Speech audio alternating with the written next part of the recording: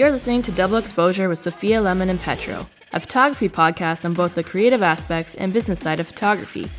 Join the conversation on Facebook at Double Exposure Show Group. And here's Petro and Sophia.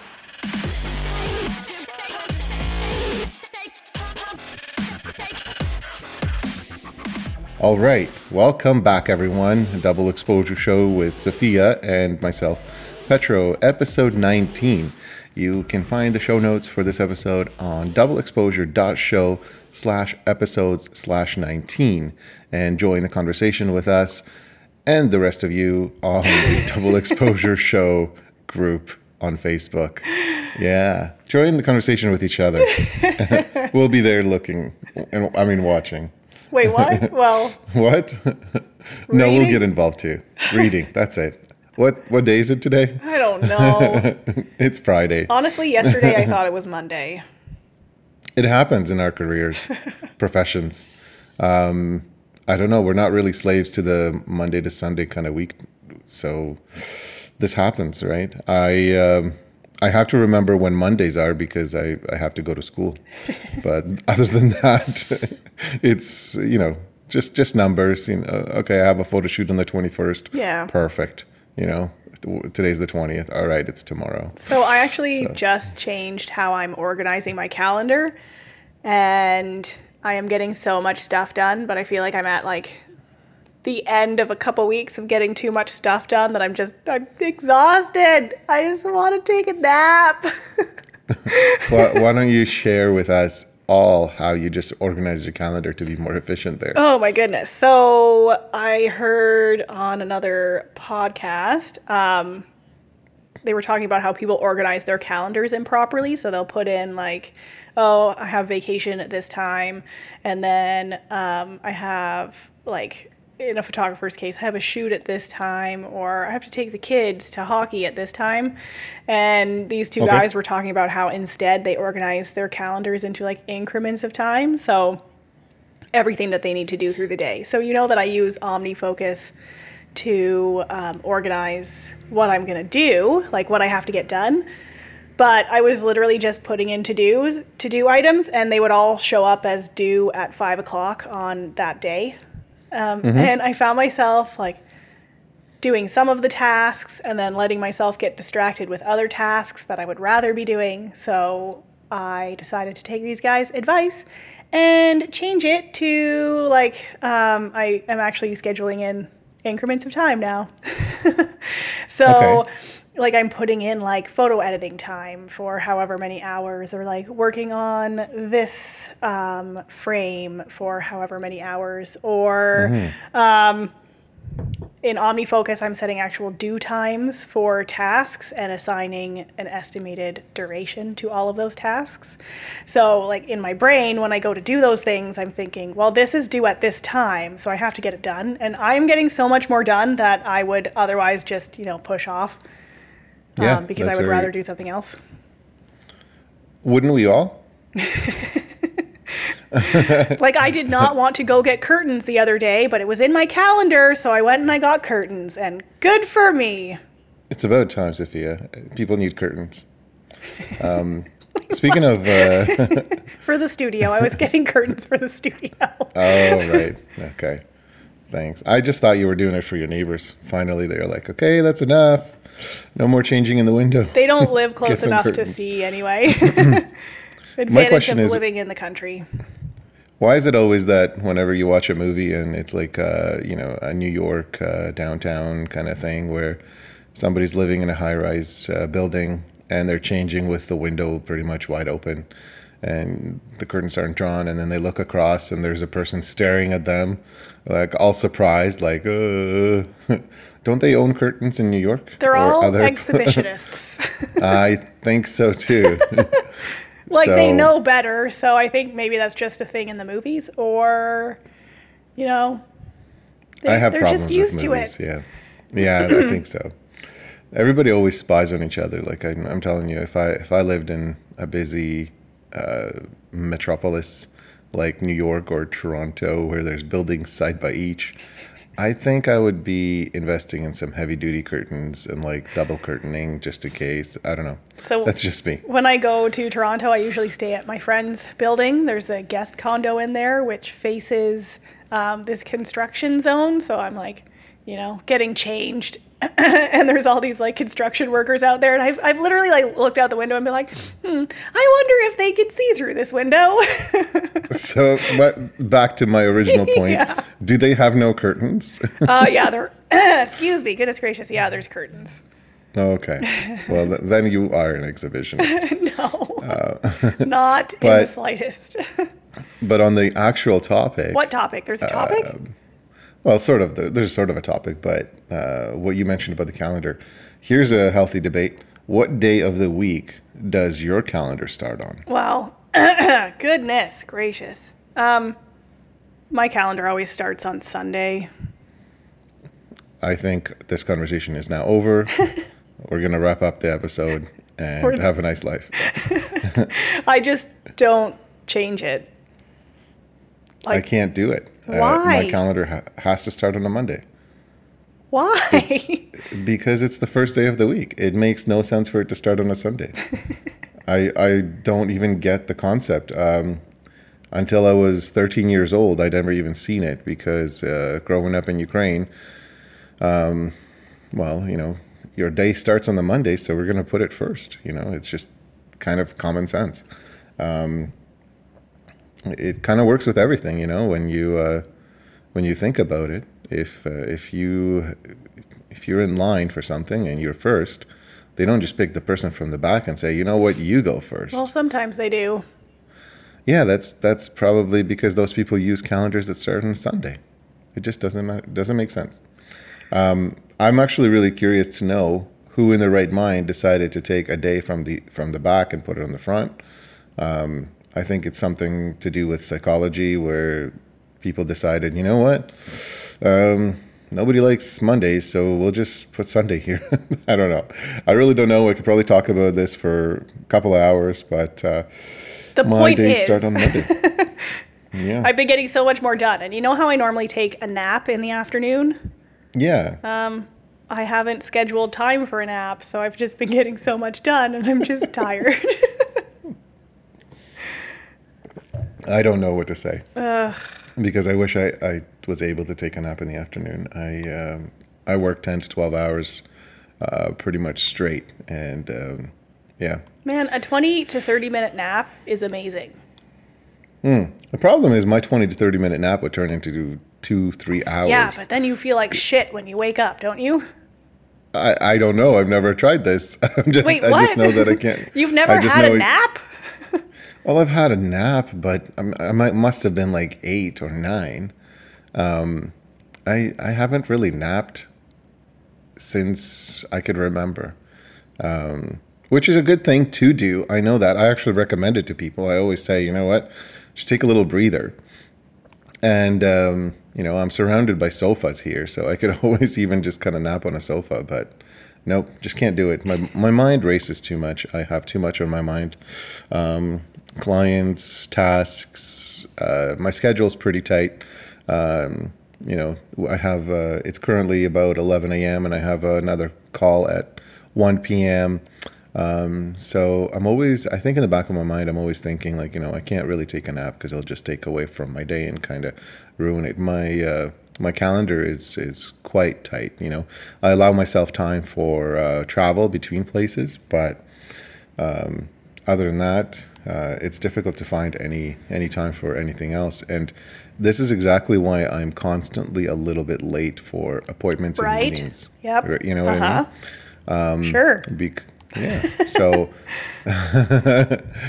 what are you insinuating by this? You're always late for recording, and I was thinking about how am I going to wrap my brain around this? Because I'm like, Petro's not going to be on time all of a sudden, all of the time. So I was like, I'm going to have to start saying, no, we're starting at 9:30 so that maybe he shows up on time. No, the problem is then I'll show up at 10. No, exactly. So I tell you 9:30, you show up at 10, but I already know it's at 10. So you just show think up it's at at 9:30. So the problem then is that I'll be there at 9:30 going, where is Sophia? Well, 'cause that day. Yeah, but when we record, I'm already on the computer for an hour doing other stuff. True. So good example, when I book my dentist appointment, I just went to the dentist a couple of days ago, Okay. and my dentist said, so, okay, I'll see you, in 6 months on this day at 11:15. And I said, so you mean 11, right? And she's like, no, 11:15. I go, I'm just put 11:15 on your end, but tell me 11. And she's like, you've never been late though. I said, I know, because I schedule myself 15 minutes early every time. You're on time for the dentist? Only because in my calendar, I'm actually scheduling at 15 minutes earlier. Sheesh. And so by then and I know this, the reality is that I just do too much. I take on too many tasks, and I don't have a problem letting go. I actually outsource a lot. So it's not that. It's I don't know. Maybe I get bored easily, but being so busy, I decided to take on this project of a podcast. Yeah. And it honestly feels great doing it. We're getting such good feedback, and lately people have been messaging me personally and telling me, hey, I was driving. Actually, funny enough, an older acquaintance. Somebody that I know from a retailer I used to frequent while I worked for Olympus and did the training from store to store. She reached out yesterday saying would like to get some canvases done. By the way, I'm enjoying my the podcast on my drive from Owen Sound back to London. And I'm going, you were in Owen Sound? You could have visited Sophia. So all these good comments are coming in, and which is great. But I always, I copy and paste you on it all the time. Like, hey, check out what somebody just said. This is awesome. And you're always like, tell them to review us on iTunes, which I agree. If you have something really nice to say about us, tell the world. Put it on iTunes. Give us a 5-star rating, because other people will find out about us as a result. The higher the rating, the more likely we'll get featured, and other people will benefit too. And that's a feel-good thing. A feel-good thing. What? That's not a saying now. Are you making fun of my English as a second language? I don't think you get to use that as an excuse anymore. You've been speaking English for long enough. That's true. That's true. Why did you tell people? I was perfectly fine using it as an excuse all the time for when I have the dumb. For when you have the dumb. I like that. Oh, my goodness. The funny thing is English isn't even my second language or third language, but I think knowing the other 3 languages really helped me learn English really fast. Yeah. Because I was fluent within 3 to 6 months, and it was no longer an excuse. And the funny thing is there was a lot of words I just didn't have in my vocabulary. So being fairly young when I came to Canada, when I started high school pretty much, there were words I was hearing for the first time, and I was just kind of shaking my head like, I don't know what you're saying. But I could communicate quite clearly back and forth. And for example, the short form of verses, so like the VS and the period at the end there, I had no idea what that was for a couple of years. So I thought that was actually saying with instead of versus. I was like, this is kind of confusing. Nobody corrected me for a long time until I saw a poster for a fight, I think, like a boxing match. So-and-so versus so-and-so. And I thought, okay, that makes more sense. So, yeah, a little bit of a background on that. But speaking of people reaching out through stuff, personal means of communication, yeah, we had our first digital audio question. Yep, this is exciting. And this question comes from Eric at Red Button Photography. And it's a really unique question because Eric's a professional photographer who's been in the industry for quite some time. And this is a question from, I believe, a relative that is looking to get into photography. And basically, we'll let you hear it so that we can answer it to everyone on the air. Hi Petro and Sophia, it's Eric from Red Button Photography. I often get asked what gear should someone get who wants to get into photography, whether it be for business or for pleasure.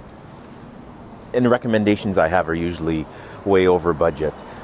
What would you say would be a nice starter kit for $1,500 and under? Thanks for that question, Eric. That was awesome.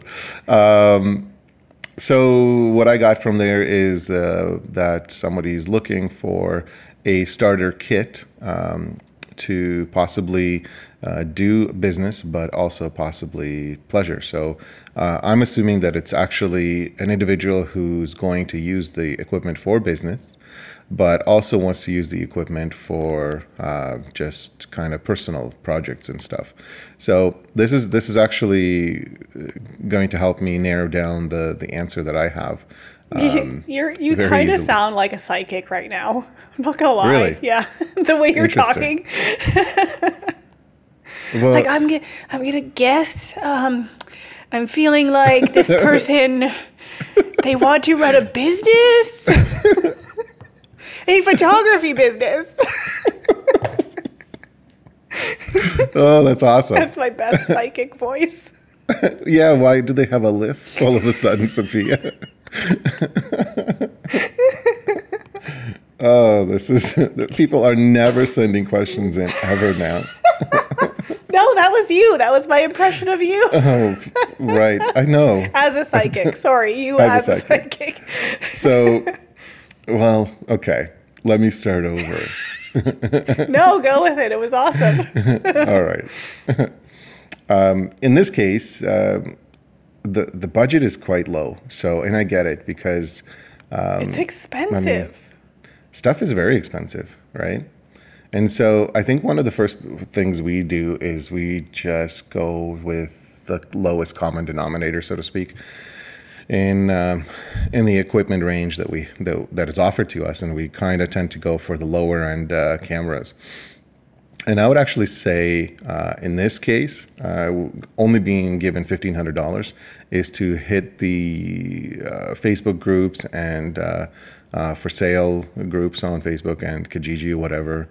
Maybe even consider eBay, or some retailers will quite often have trade-ins, but those tend to be a little bit pricier. And basically find somebody who is selling something used. Because I use Canon, I'll sort of give an example of a Canon setup. If I was starting out today, being in business for as long as I have been, I would look for a Canon 5D Mark II body. Because it offers a lot of exposure latitude, and it offers a lot of professional features, and it's not going to cost a lot because we're now, it's no longer a current model. We're now on like the Mark IV, I guess. And so I believe you can find one of these bodies for around $500, $600 if they're in a great condition.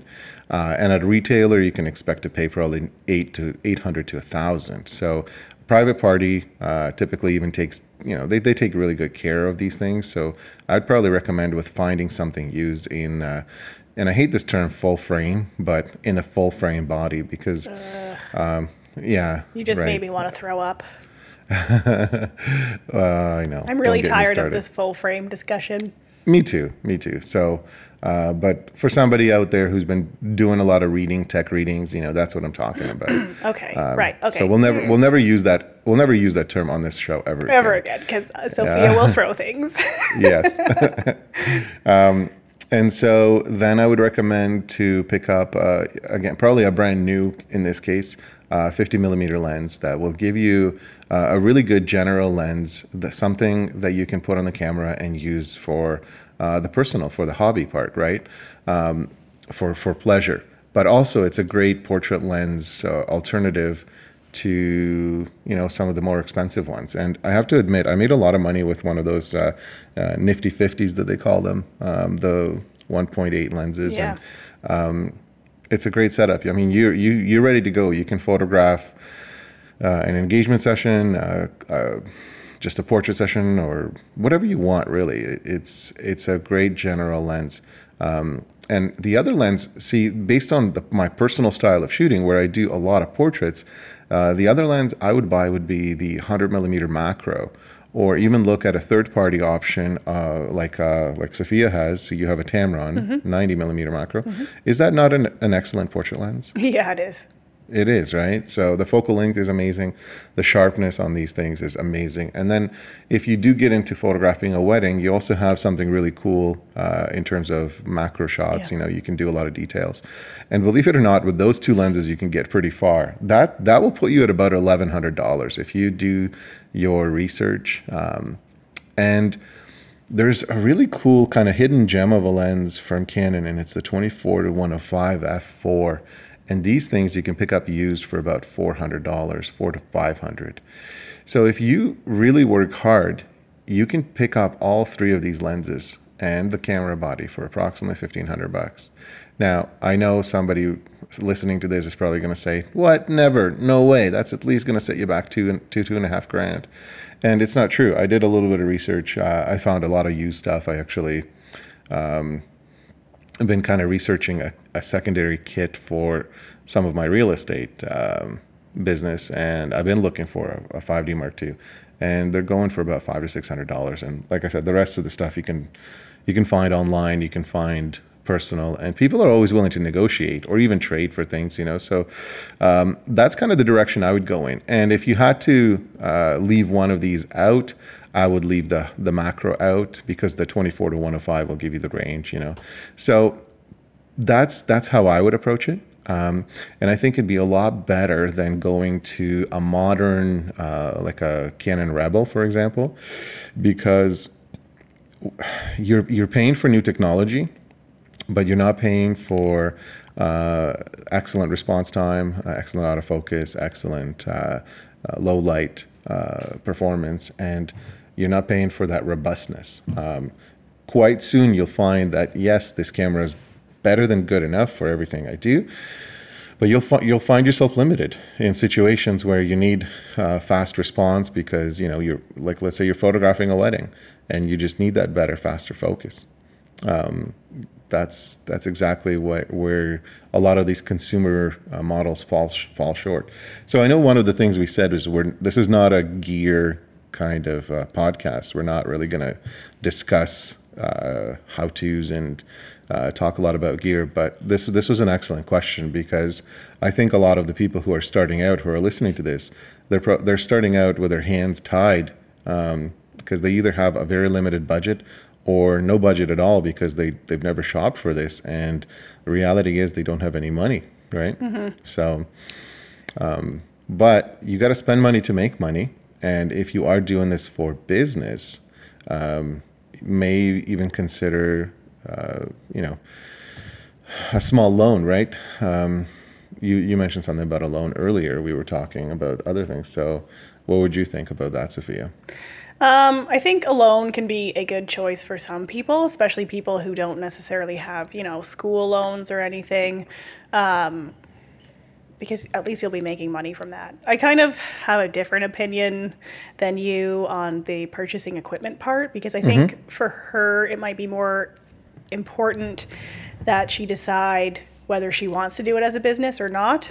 I would guess that if she has $1,500 to spend and she's not sure if she wants to do business or pleasure, that she doesn't know if she wants to do business or pleasure, which is totally reasonable. In which case, if you're just doing it for fun, I don't think I would invest in, getting the Canon gear, getting a full frame camera. I'm absolutely with you. Just kind of what I took from what was said about, like, you seem to think, oh, she wants to do business and pleasure. And I kind of took, maybe she wants to do business, maybe she wants to do pleasure. She doesn't know for sure. So I think to clarify this, and this is, I'm going to kind of drive this question towards this more or less. I think what it is the person wants to start doing this as a business, but they also want to use the equipment for personal work, for pleasure. So, because I mean that's very close to home for me. When I started out, I was actually going out photographing a lot of things for fun, kind of personal projects, and always taking friends out on photo shoots and everything. But that wasn't for business, right? That was literally just for pleasure, for having fun. And so I wanted to make sure that those photographs were actually quality as well. I didn't want to just to use my phone for snapshots like I do now. I actually wanted to get a little creative and just do things for fun. So those projects weren't paying me anything, right? So that's what I see. That's what I visualize when I hear photography for pleasure. But then for business, it sounds like this individual is actually going to be charging money or working. Perhaps perhaps this person's going to be a second shooter for weddings, and that's business, right? So I know personally, if I'm hiring a second shooter who's perhaps not the most experienced person, but I just need an assistant for the day. I would want them to have, some sort of professional equipment, not because the equipment matters, but because the situation we're in might call for it and make my life easier. So that's what I took away. Mm-hmm. But you do have a valid point. I mean, if you're just getting equipment for fun, don't go out and buy digital SLRs. You're just wasting your time. Yeah, I would just say go mirrorless, get a Lumix, or I think Olympus has some nice mirrorless cameras as well. They do, yeah. They have and really Canon. nice. Everyone has nice mirrorless cameras. Canon's mirrorless is excellent. Yeah. The new one. And I think I forget what it's called because I'm not a gearhead. I think if you're not sure, getting the 5D Mark II would be perfectly fine to test things out. But I think you kind of have to have an idea of whether you want to do it professionally or not. Since we don't have that information explicitly, exactly. I guess I'm going to talk in general terms. So, and that's excellent. I'm actually glad you did. Don't go out and get a loan if you're not sure that you want to do it professionally. Get some equipment. You could get the mirrorless camera and just see if you like it or if you're good at it or if it inspires you. Then maybe go out and get the other equipment if you want to. I just wouldn't want to see someone spend $1,500 on used equipment and then in a year it's out of date and stuff and they really just want it for fun and I don't know. Well, the reason why I decided to recommend the used digital SLR equipment is because even in a year, the lenses won't be outdated. So exactly. You could update the body and everything if you decide to go the professional route. But if you just want to do it as a hobby, you're not going to want to be upgrading your equipment as frequently as a professional would. Absolutely. That's my only thought on that. No, and that's a great point. I completely agree with you. One thing that I see some people doing, though, is that people who are considering doing this as a career, they want to try it out. A lot of people do get a mirrorless camera. And you really have to like that type of equipment because I've tried using mirrorless for weddings and I can't be bothered. It's just not fast enough. It's not as fast. It's not as capable as my current Canon equipment. Yeah. But if you can do it, if you get mirrorless, by all means, stick with mirrorless and have fun. I just don't think you get a lot for your money. You know what I mean? Maybe. So, but also full frame. No one cares about full frame. Nobody cares about full frame. Your clients do not care about full frame. Yeah. So unless you are really going to go professional, and I would say really go professional, I mean make a significant amount of your income, a significant percentage of your income from photography, then don't spend unless your photography is supporting your equipment, don't spend the money on the full frame equipment. Yeah, absolutely. I'm with you on that. And one thing that we have to realize is that these are tools of the trade. And the biggest issue we have is that, in my opinion, is that a lot of people who are sort of the gearheads, the nerds, the camera nerds, whatever you want to call them, people who are tech junkies, they really love the equipment, That's a totally different ball game then. Yeah, but a lot of these people start doing these things professionally, and they'll quite often, or when I say professionally, I mean they start charging money for their services, and they quite often invest way too much time, way too much effort, and they don't charge enough. And so their hobby, if you will, that they're spending a lot of money on, is not bringing enough revenue to even cover for the equipment. And so they kind of, stop doing it, or they sort of muddy the waters, taint the pool, if you will, and they give a negative connotation to a lot of people wanting to start out, and they'll say like, yeah, I spent 10 grand on gear, and in my first year I only made 10 grand. But reality is that this individual still has a full-time job, and really they had no intention of kind of doing this professionally. So it's not a fine line, but there's definitely two sides to this. I personally, I couldn't be bothered. I don't care if my camera is full frame or not. The equipment that I choose just happens to be full frame because of its capabilities. Mm-hmm. So if it had a crop sensor, I would be happy with that. I really don't care, because you're right, your clients don't care. And when we were kind of talking a little bit about this, about blogs doing silly things like suggesting to their future, to their clients, to the future brides, make sure you ask your photographer if they're using Canon or Nikon. Exactly. We'll do a whole episode on that fairly soon. But that's the reality. Is it doesn't matter what you're using. If you're good with it, you're good with it. I've had tradespeople show up at my house who, whether they were fixing something up or doing an installation or whatever it was, I had better tools than they do. But they were wizards with this stuff, and I would never call them out on it, and I would never say, oh, I changed my mind. My impact driver is better than yours. I couldn't care less. I don't care. All I wanted to know is that my final product was better than good enough so that I could pay them and get them to leave so I can take a nap. But so it's kind of a long-winded debate really at the end. And you can see that we actually have two varying opinions, and both are correct. And unfortunately, you're going to have to kind of decide, is my investment going to bring me money? And if it is, when it does, am I ready to upgrade it so that it makes my job easier and more efficient? And do I need to upgrade it really, right? Yeah. So you got to think long term. But this brings me to a really excellent point, and kind of what I hinted at that I wanted to talk to you about today. And it's a reality that majority of the people starting a photography business, quite a good majority, are not in it as their first initial career choice. So a lot of the people who are starting photography businesses, they started out as someone else. So they're actually in the midst of a full-time job, a full-time career, and they're sort of the weekend warrior. So what's your take on competing with individuals like this, Sophia?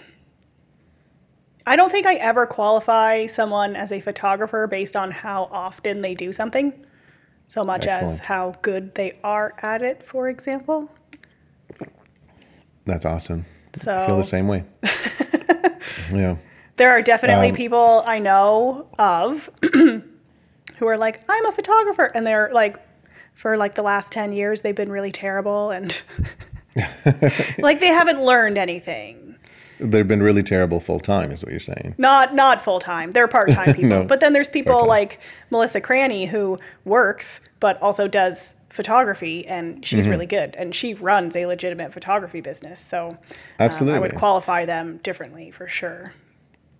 Well, and there's nothing wrong with that. There's absolutely nothing wrong with being a weekend warrior and running a legitimate photography business and still having full-time work to fill your weekday. The kind of business that I do, my photo shoots, I have more photo shoots during the week than I do on the weekend. Because let's face it, weddings only happen on the weekend. So if I decided to be just a wedding photographer and I figured my stuff out, I figured out that, okay, I can photograph on a Saturday, I can take Sunday off, and then, Tuesday, Wednesday, Thursday after work, I can work on the images for a couple of hours and then spend the rest of the time on my family. You can run a successful business doing that. And there's absolutely nothing wrong with that. I actually encourage that, because if you have the rest of the week free, you're just going to take naps all day, right? Hey. Because you don't have a choice.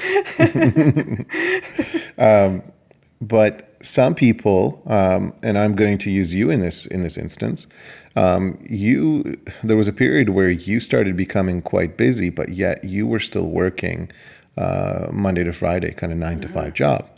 And one thing or the other was interfering with each other. So do you find that photography was interfering with your daytime job, or was your daytime job interfering with your photography? Daytime job was interfering with photography. Yeah, and I think that the minute you feel that way, that's when you should really start thinking about, sort of hanging up the tools and going at it full time. Because if you feel that your photography is interfering with your full-time job, then please don't do it as a business. You're just going to burn yourself out, and your photography is going to suffer. Yep. And then you're going to give everybody a sort of a bad name, all your colleagues, because your clients will have a very bad experience, and then they're going to think, okay, all photographers are like this. So there's nothing wrong with passing the work to somebody else if you can't handle it, if you do prefer to have a full-time job. And the thing is, being an educator, being in this industry for the amount of time that I've seen a lot of my former students, like yourself, and like other people that I'm not really going to name drop right now in case they're listening. They've had really good paying jobs. One of my really good friends and a former student had a job in the medical field. And she was making good money. I'm like $50,000+ per year.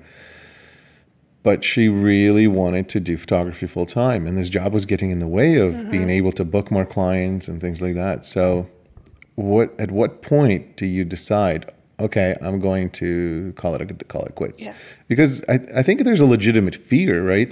You're kind of looking at it and you're saying, okay, I'm only making 20, 30 grand a year here. Like, how am I going to survive on this? What am I going to do? What do I do? Well, you'll have more time for one. And I think that's exactly it, is that people don't realize that you'll clear out about 46 to 50 hours every week. And because I'm talking the fact that you have to drive to work, you have to drive home from work. And then you don't want to do anything after work. You don't want to do anything after work, but a typical 8-hour job also gives you a half an hour or an hour break in between for lunch, or let's say. And so you're literally, if you're working 5 days a week, you're wasting about 46 to 50 hours going to work, coming home from work, and then you're leaving yourself with 10 to 15 hours a week to work on your business. And that's not enough. No. That's not enough at all. But again, what's the breaking point? Like, what do you think, Sophia? Like, for you, was it courage, or was it money? What was keeping you from what was keeping you from literally going into your boss's office and saying, like, F you, I'm quitting, I'm out of here? I'm really glad that I didn't swear at anyone, but I was really unhappy with my job as well. So that was motivating for sure. And one of the things that you said to me when we were talking about it, I believe we were at Symposium in London, and we had just had dinner, and I was like, I want chocolate, and then we ate chocolate, and then I was like super duper stuffed. But anyway, that's not really. Why do I remember that day as being super duper stuffed as well? Because we ate a lot of food. I think so. But it was a great day. Yeah, you told me, why not? Why can't you do photography full time? And I was just like, I don't know. But like Drew Dudley in episode 5, I think, talked about, how crack Wait, what is it? That a salary is one of the... Salary is just as addictive as crack. Yeah, exactly. Yeah.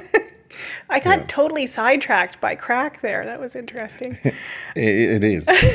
But anyway, yeah, a salary is addictive. So, I mean, if you feel more comfortable working a full-time job, if doing photography full-time gives you heart palpitations, then you don't have to run a business on your own either. You could also second shoot for people. You could be like the best gosh darn second shooter around.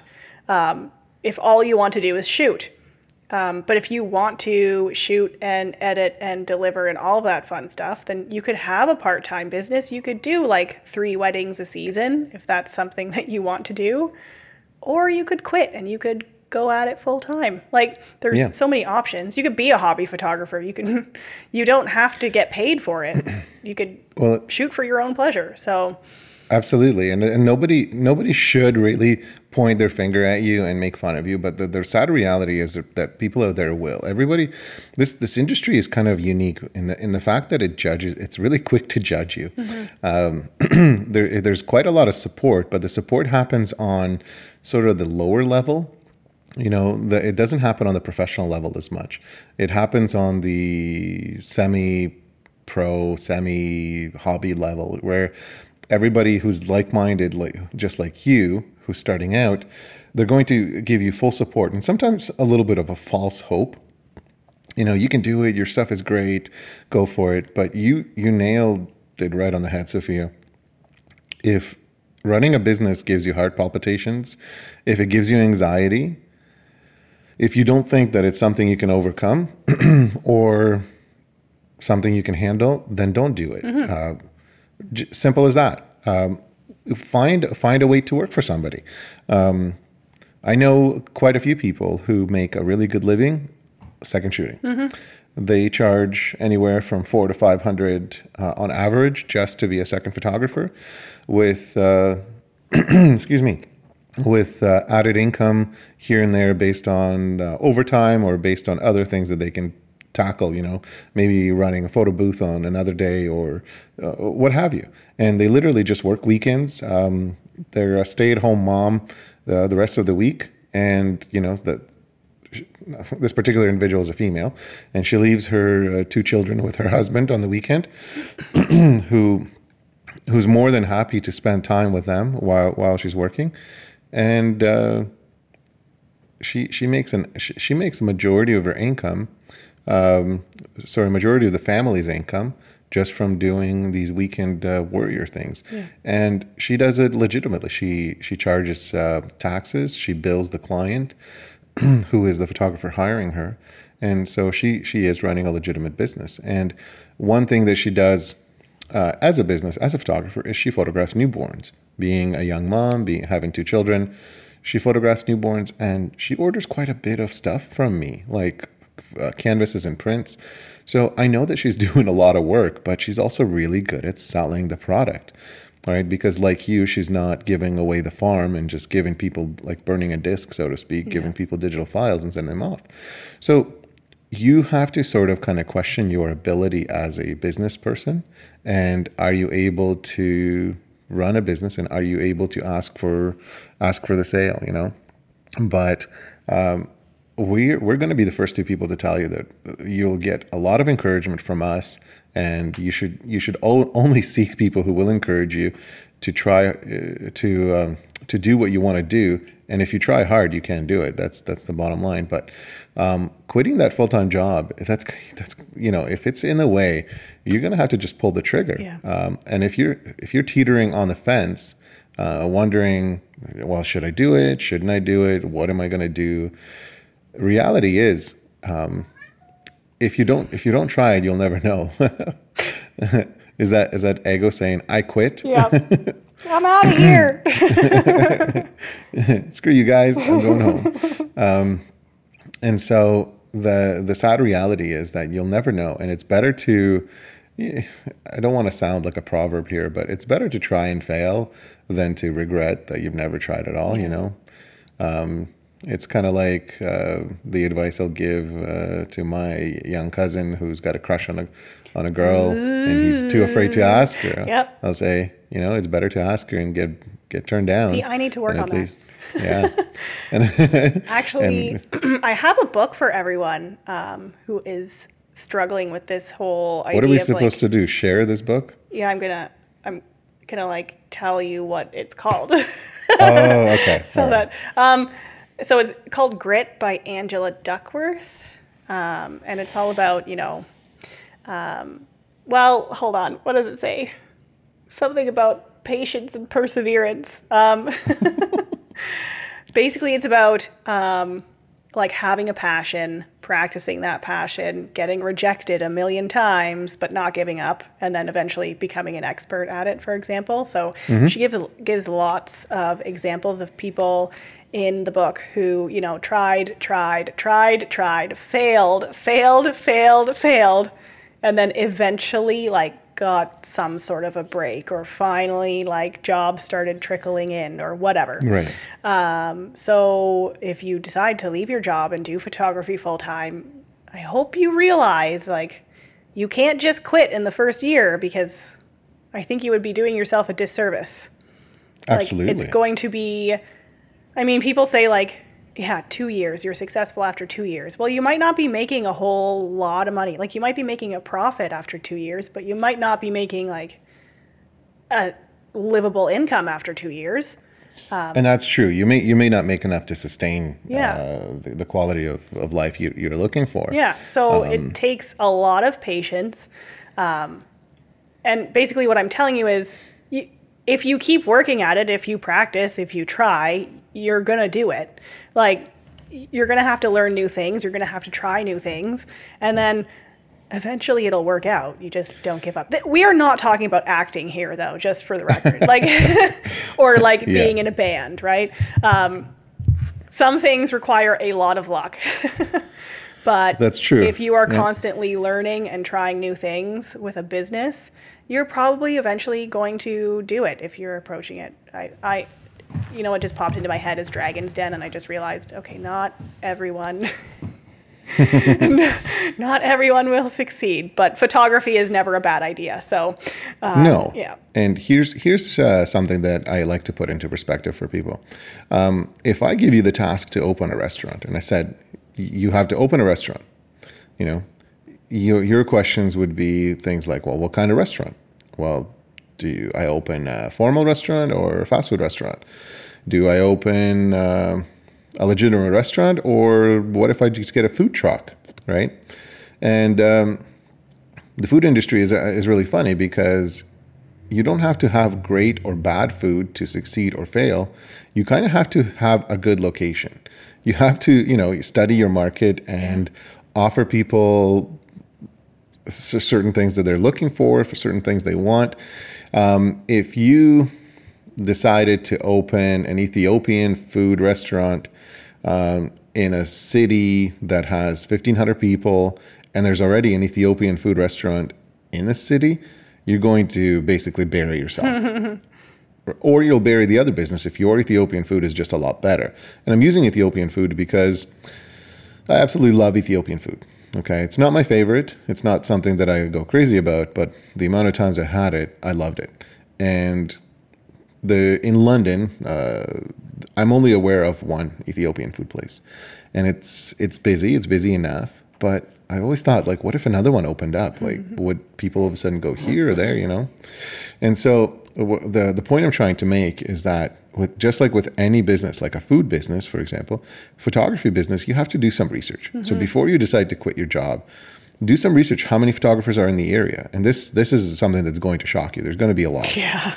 There's a lot more than the internet will tell you, too. Exactly.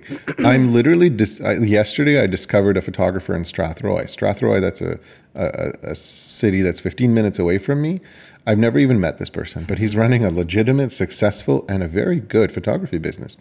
And so the cool thing is I messaged him and I said, hey, how's it going? I would love to meet with you sometimes, and, just to kind of hang out, discuss some things and connect. And because I love doing that, I love connecting with other photographers. And he actually said to me, hey, I actually just discovered you, and I realized that you're a printing business, and I would love to see some of your samples.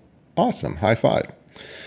You know, this is excellent. So yeah, the internet's not going to tell you everyone who's out there because, well, let's face it, you people have enough hard time finding your website, and you're spending all this time on it. You think of how many websites they're not finding. So that's the reality. And if you're in a small community and there's already 10 wedding photographers, maybe wedding photography is not the best thing to offer, you know. And if you absolutely want to be a wedding photographer, consider expanding your market. Consider marketing to neighboring communities, and you know, offering something that others don't. Offer the willingness to travel. Maybe pick up some destination type weddings. Do something that sets you apart. Don't do something that you will compete directly with sort of a household brand, because then you will really quickly miss your old job. You'll say, I quit my job for this. I wasn't getting a lot of clients when I had my full-time job, and now I'm not getting a lot of clients either. You know, and the reality is we don't have a recipe for success. But I do believe that, you know, if you try hard at something, you know, you're bound to succeed. One of my college professors said it this way. He said, if you throw enough shit at a wall, some of it's going to stick. Yes. And I've used that on you, haven't I? I don't know. No. So. It just sounds so gross. Doesn't it sound gross? You don't have to visualize it. And I just realized I did visualize just it. realized that we're talking, our audience is a very visual community. So imagine that, right? So all these people are imagining stuff sticking to the wall and like sliding down. Yeah. Oh, so come on, Petro. but it puts things into perspective, doesn't it? Yes. And so that's the key. And really, if you can run a business and sustain your lifestyle, if you will, and there's absolutely nothing wrong with the dips, the ups and downs, and you'll find that it'll be harder some years. It'll be easier some other years. Well, and month to month is different too. So it's going to be so different. So, and we can expand on this, but really what I wanted this to do with this episode is kind of talk to you a little bit about some of the fears people might have. And I want to use this as a catalyst for future questions from all of you who are perhaps working full time and thinking about starting a photography business, or already started a photography business and are doing both. So, you know, I'd love to hear from you and get some feedback from you and get some questions from you, so that we can actually tackle these questions in future episodes and kind of give you a little bit of insight from our own personal experience. Sorry. Go ahead. I was just thinking, you know, all those like courses and stuff that you'll see on Facebook, since your profile probably says you're a photographer, or like you went to school for photography or something. So you'll get those ads that say, start your own 6-figure photography company. I feel like those should accurately say, start your own photography company, which after 10 years may or may not make you 6 figures. In the first year, it'll kind of suck. Yeah. Well, really what they mean is, you know, start your own photography company, start your own 6-figure photography company, but don't forget there's a decimal. Yeah. Oh yeah. Good point. That's good too. So really, you know, if that's the case, I make 7 figures now, and I'm pretty happy with that. Mm-hmm. You know, take that home. Mm-hmm. Mm-hmm. Take that, internet. So one of the things you can waste your money on is a lot of these courses. There's no better alternative for real world experience. Yeah. And I encourage you to continue learning and continue developing your skills. However, you're going to do better with a mediocre photographer taking you on a wedding than you will watching an online tutorial. Yeah, I mean, for any photography, like directly photography related stuff, I'd say just go out and do it. Like you can do some reading online and then go out and practice or whatever. I think for the marketing stuff, don't spend a ton of money on marketing courses, but you could for sure like sign up for all the webinars you want and listen to them and make notes and steal their ideas. Absolutely. and there's nothing wrong with that. And to tell you the truth, I still participate in a lot of these courses. Like whenever Creative Live has a free course and I have some time, I will watch it. Mm-hmm. Sometimes I'm just like, oh my God, okay, you're boring. I don't want to see it. Yeah. But a lot of times I even love how they approach things. Just to hear it from a different perspective and to give me an idea. And for those of you who think that to be a successful photographer, you need to do it full time and only need to do that full time, I'm going to crush all your dreams right now, because now, I mean, I'm in the photography industry, but I technically have a part-time job as an instructor at a college, right? How dare it's you, exactly Petro. What it is, right? You're misrepresenting yourself. What was I thinking? I know. But, for me, I'm still keeping it in the family, if you will. And if this was a woodworking class, I would still teach it, because I really enjoy teaching. I really enjoy being an educator. And woodworking is something I consider myself being pretty good at and something I can teach. So just because I'm teaching photography doesn't mean that if I taught woodworking, I couldn't be a full-time photographer still, right? We have to kind of disconnect ourselves from titles and labels and just consider scheduling yourself the amount of time that you need for tasks at hand and schedule a nap once in a while. Yeah, I'm according to having Sophia. a nap today. Yeah, probably a good idea. And go in that direction. You will soon find that you get overwhelmed with some tasks, and if you do nothing about it, that's the thing. If there's something that's overwhelming you all the time, and you do nothing about it and continue doing your business like that, you're going to get burnt out, and you're just going to quit. Learn. Right? That's learn. So, can I sum up this whole episode in one Yes, please. very disappointing statement? Sure. Just do what you want. Ruined. Episode ruined. Thanks, Sophia. You're welcome. Well, I'll just add to that. Life's too short. Yeah. It's, Do you really like the idea of a 9-to-5 job, like working most of the year so that you can enjoy, you can barely even enjoy your weekends because you have to. Okay, This is what I thought when I worked full time. So I would work Monday to Friday, 8:30 to 5. I would have an hour for lunch. When I got home, I would have to get changed into my sweatpants because, real clothes are overrated. Anyway, and then I would have to make myself food, and then I'd eat. And then after that, I'd have to start getting all of my stuff ready for the next day. And you know what you end up doing on the weekends is you end up running errands that you couldn't run all week because you were working. Yeah. Oh, I'm glad you agree. Anyway, so it was just this awful cycle. And then I would get a certain number of days off per year. Mm-hmm. Like that to me, you guys have probably heard me say this before, but I really enjoy having a flexible schedule. And having a limited number of days off per year, made me so angry. It was one of those how dare you moments. Anyway.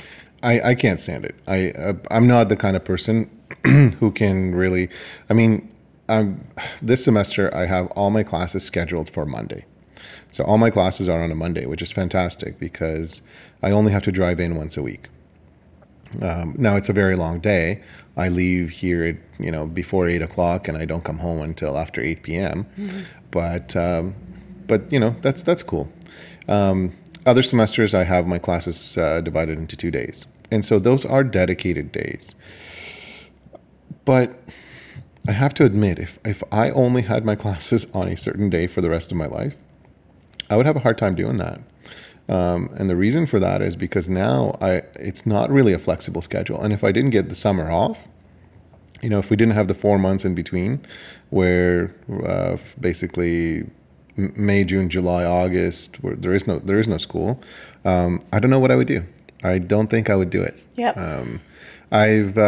The last 9-to-5 job, if you will, that I had, was actually between 2002 and 2003. Between my second year and third year of photography, I started working for a bank in the sales department for handling their MasterCard portfolio. And so one of my jobs was actually retention. And I really enjoyed it because I got to talk to people all day. You're weird. Well, yeah, I know. I got to educate them on certain things.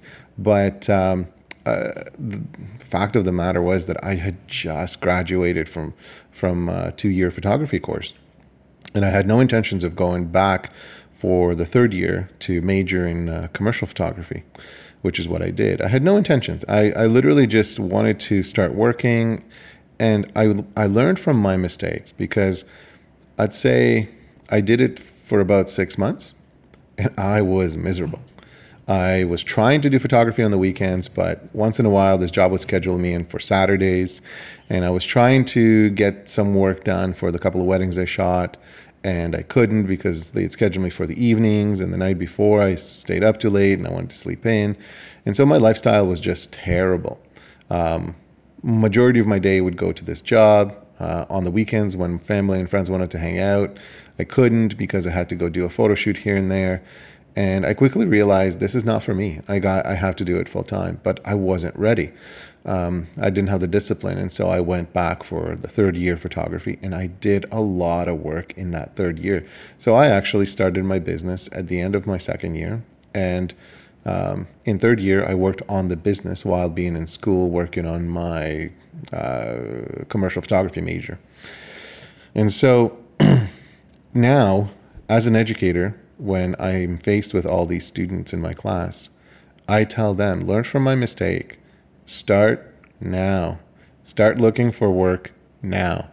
And the sad reality is that majority of them are going to graduate and actually get full-time jobs. Mm-hmm. And they're going to be in the struggle of wanting to leave that full-time job for a full-time photography career, but they're going to addict it to that crack that we call salary, and that's what's going to happen. So really, we don't have a formula, except we do have advice. If you want to do something, go get it.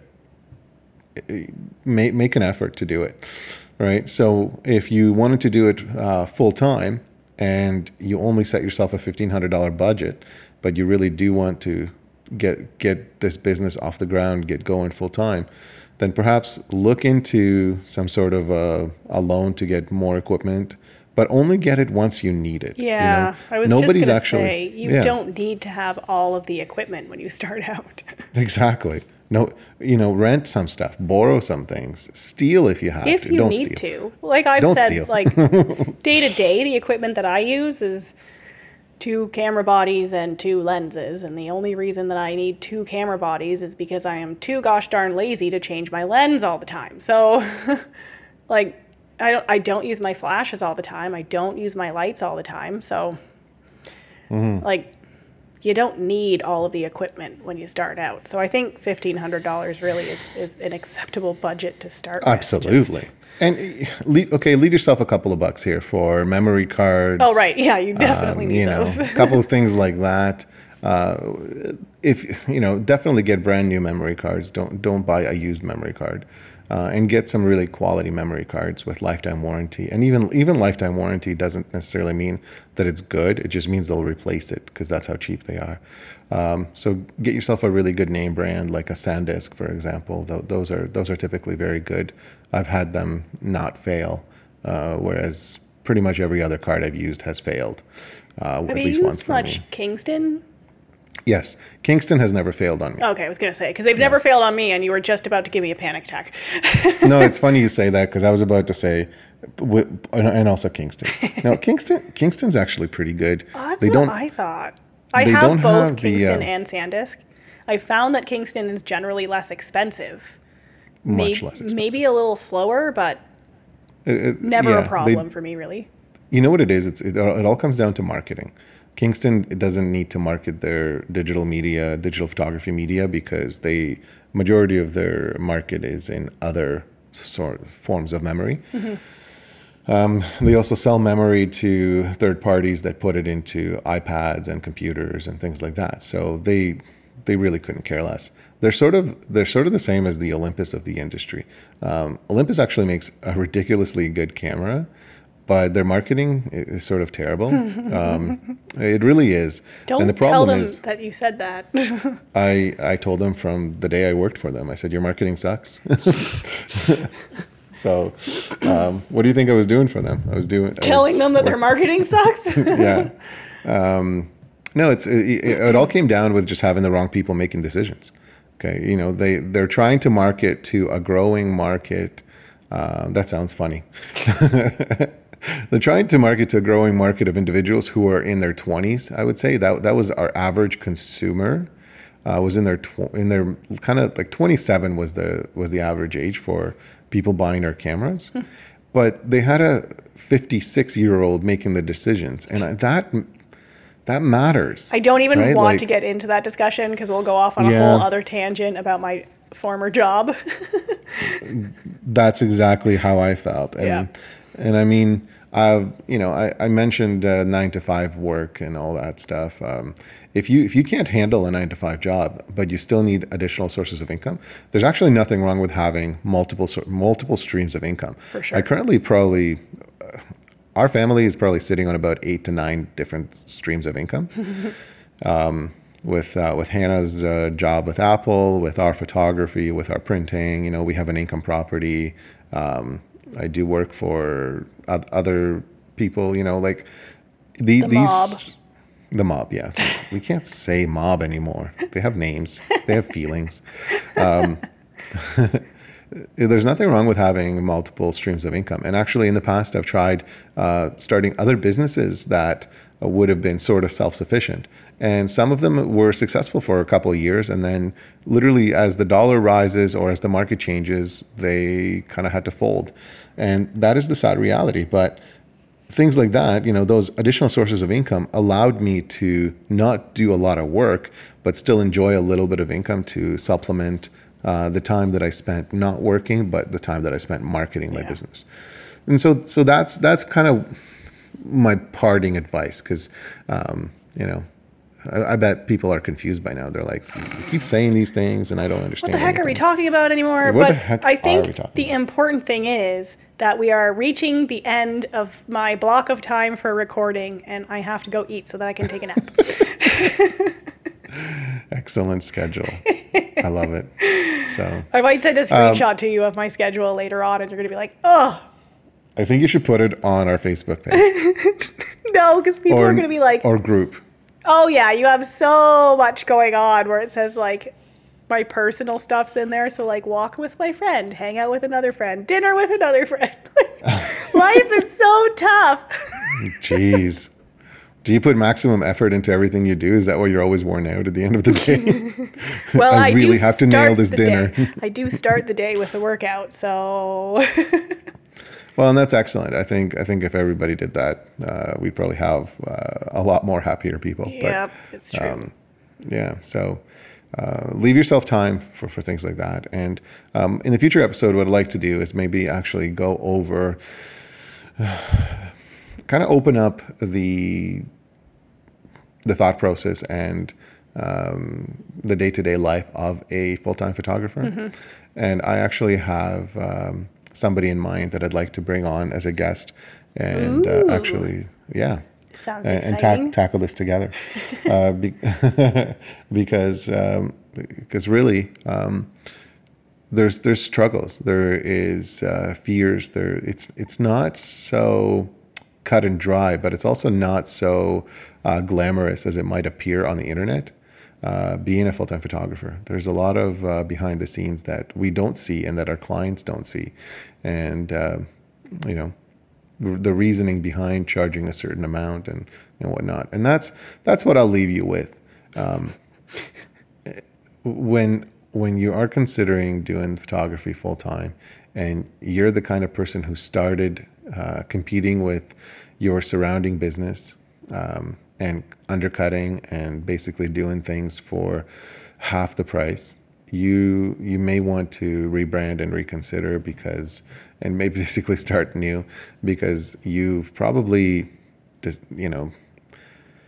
set a foundation for a business that can't sustain itself on the amount of money you're charging. So if your photography business is currently supplementing your main income, you're going to have a hard time flipping that switch. Yeah. So there's a lot to it, and we'll get to it in a future episode. But thanks to Eric for our question. Thanks everybody for listening and continuing your support on our Double Exposure Show group on Facebook and asking and suggesting topic ideas and episode ideas. We love you all. And I'll have Sophia tell you a couple of other bits of information about how you can get a hold of us and where else you can find information about the show. Yeah. Well, if, as Petro just said, you can share your feedback on this episode on Facebook at Double Exposure Show Group. And thanks to Benjamin Edward for our artwork and Ben Sound for our theme music. The podcast is released every Wednesday, and you can find show notes for this episode at doubleexposure.show/episodes/19. Don't forget to subscribe, and please leave us a 5-star review at doubleexposure.show/iTunes. Tell your friends, share us with your coworkers, and we'll talk to you next week. Have you noticed that everybody we're thinking is named Ben? I know. It's weird. Yeah. Until next week.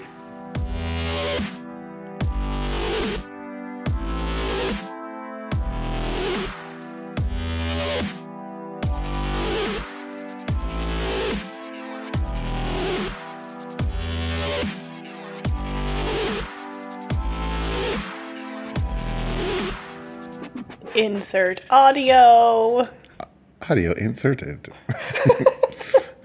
So you'll have to cut this out. No, please. I'm leaving it in. Don't leave it in. You can't leave it in. I'll start swearing so you don't leave it in. You start swearing. We already have an explicit, whatever you call it, rating. Or